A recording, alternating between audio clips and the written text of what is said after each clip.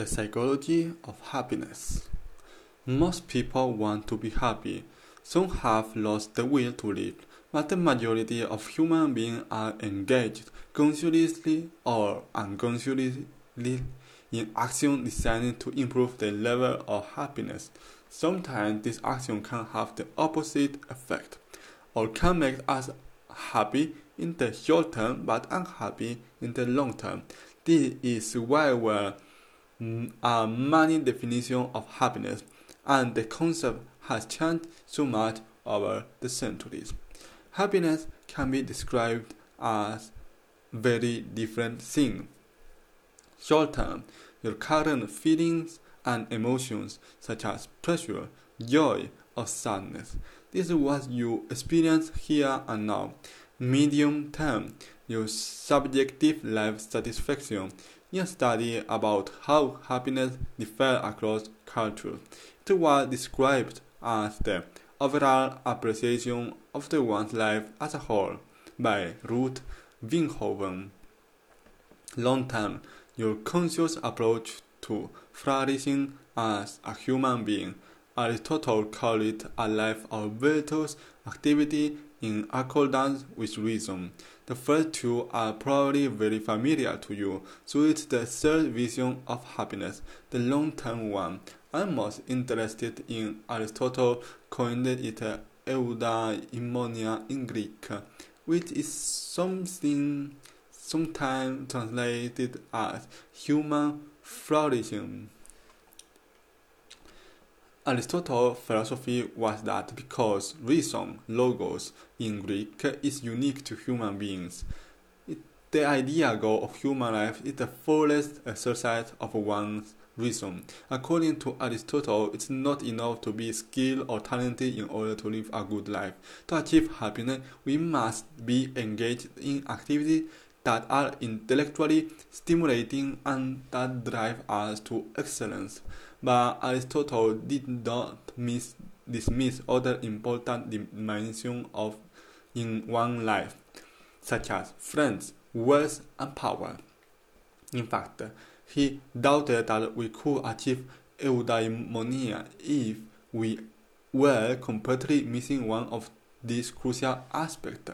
So, for example, he found it hard to imagine a happy life if you were missing good birth, good children, and beauty.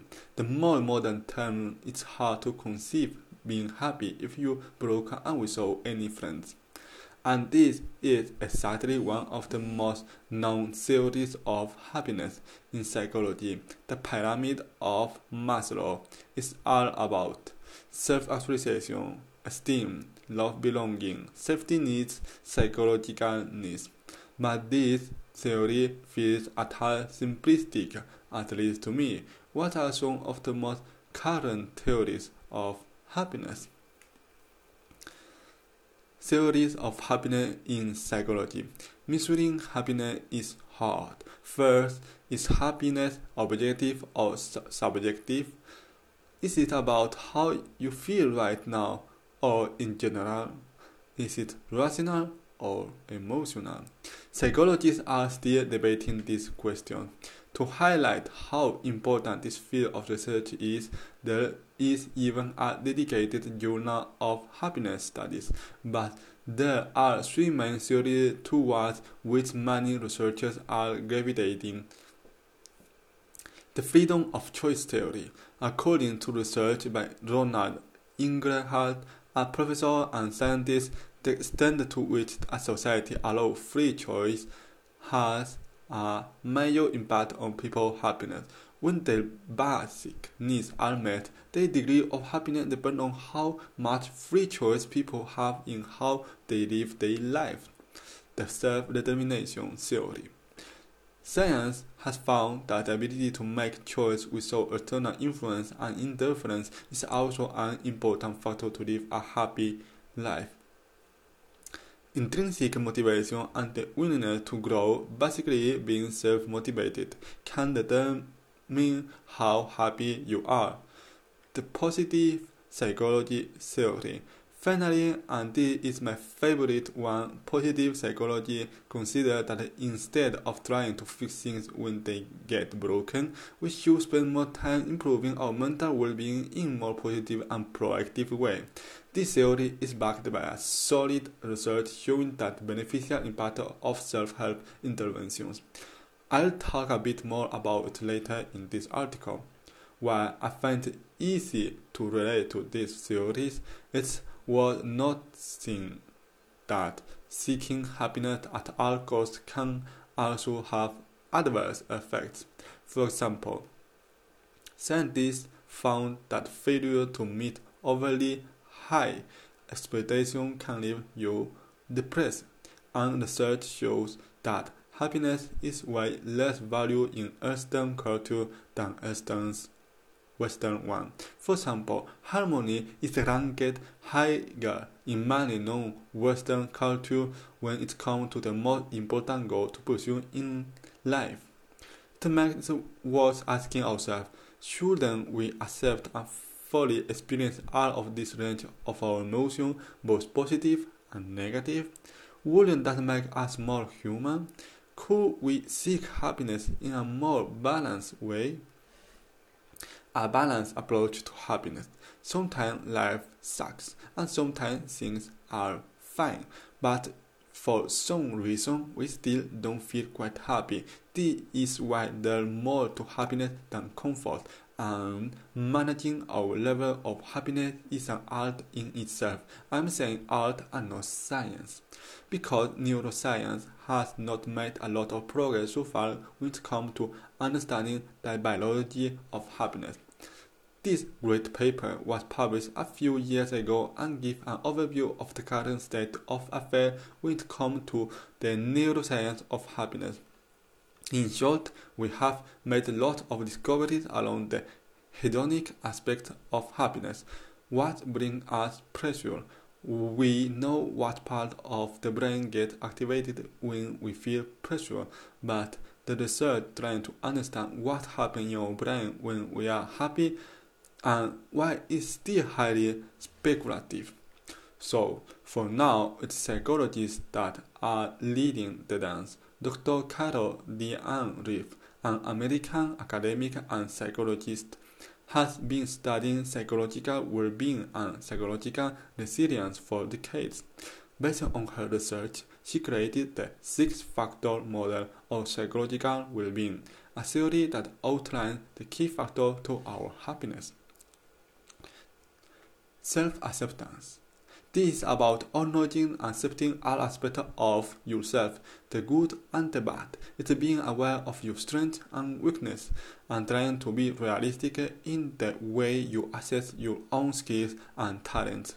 It's the daily work of loving yourself despite your mistakes and imperfections. Autonomy. Being independent in the way you think and having confidence in your opinion despite social pressures. It indicates that you are able to make your own choice. Environmental mastery. This means you are feeling in charge.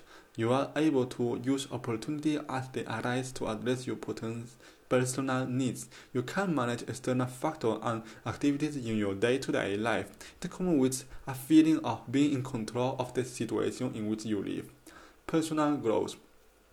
All pillars are equal in this model of happiness, but personal growth is the one I care the most about. I even developed my own personal growth framework.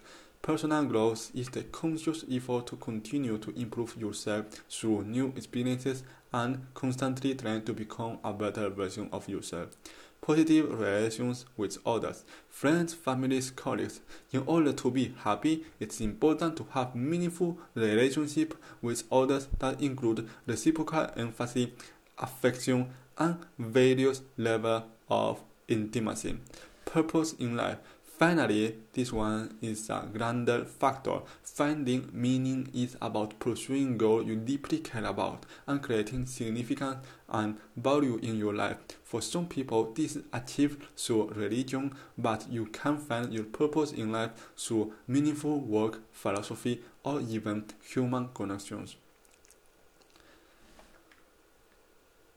This model was developed into a psychological well-being questionnaire used to measure how happy people are by asking them to write statements on a scale from 1 to 6. For example, I think it is important to have new experiences that challenge how you think about yourself and the world.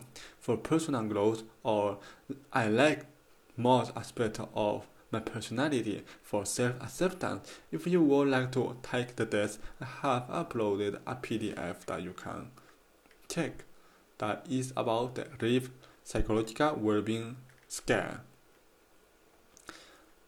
Teaching and learning happiness. 20 years ago, Dr. Martin Seligman, one of the founders of positive psychology, decided to try to answer this question: can happiness be taught? In an essay which I strongly recommend reading, he explained how the field of psychology mostly focuses on treating conditions such as depression. How would one go about helping people nurture their positive emotions instead? He started running a seminar where he would review the scientific research in positive psychology and also give students a bit of homework that was quite different from what they were used to. When one teaches a traditional seminar on helplessness or depression, there is no exponential homework to assign. Students can't very well be told to be depressed or alcoholic for a week, but in positive psychology, students can be assigned to make a gratitude visit or to transform a boring task by using a signature strength or to give the gift of time to someone they care for. Dr. Martin Seligman, psychologist and author. His conclusion was that where happiness itself cannot be taught, we can master the skills that make us happier. In this seminar, he teaches the skill of disputing unrealistic, catastrophic thought, the skill of savoring and taking mental photographs, the skill of contemplation, the skills of getting in the flow, or the skill of figuring out your key strengths. Gratitude is a skill, two-leader practice that amplified satisfaction about past, he says. He gives students exercise to teach them how to connect to things larger than their own success and failure. The students learn to mentor younger students. They read Man's Search for Meaning. He also knows that the school curriculum are not carefully designed in a way that teaches students how to live a happy life.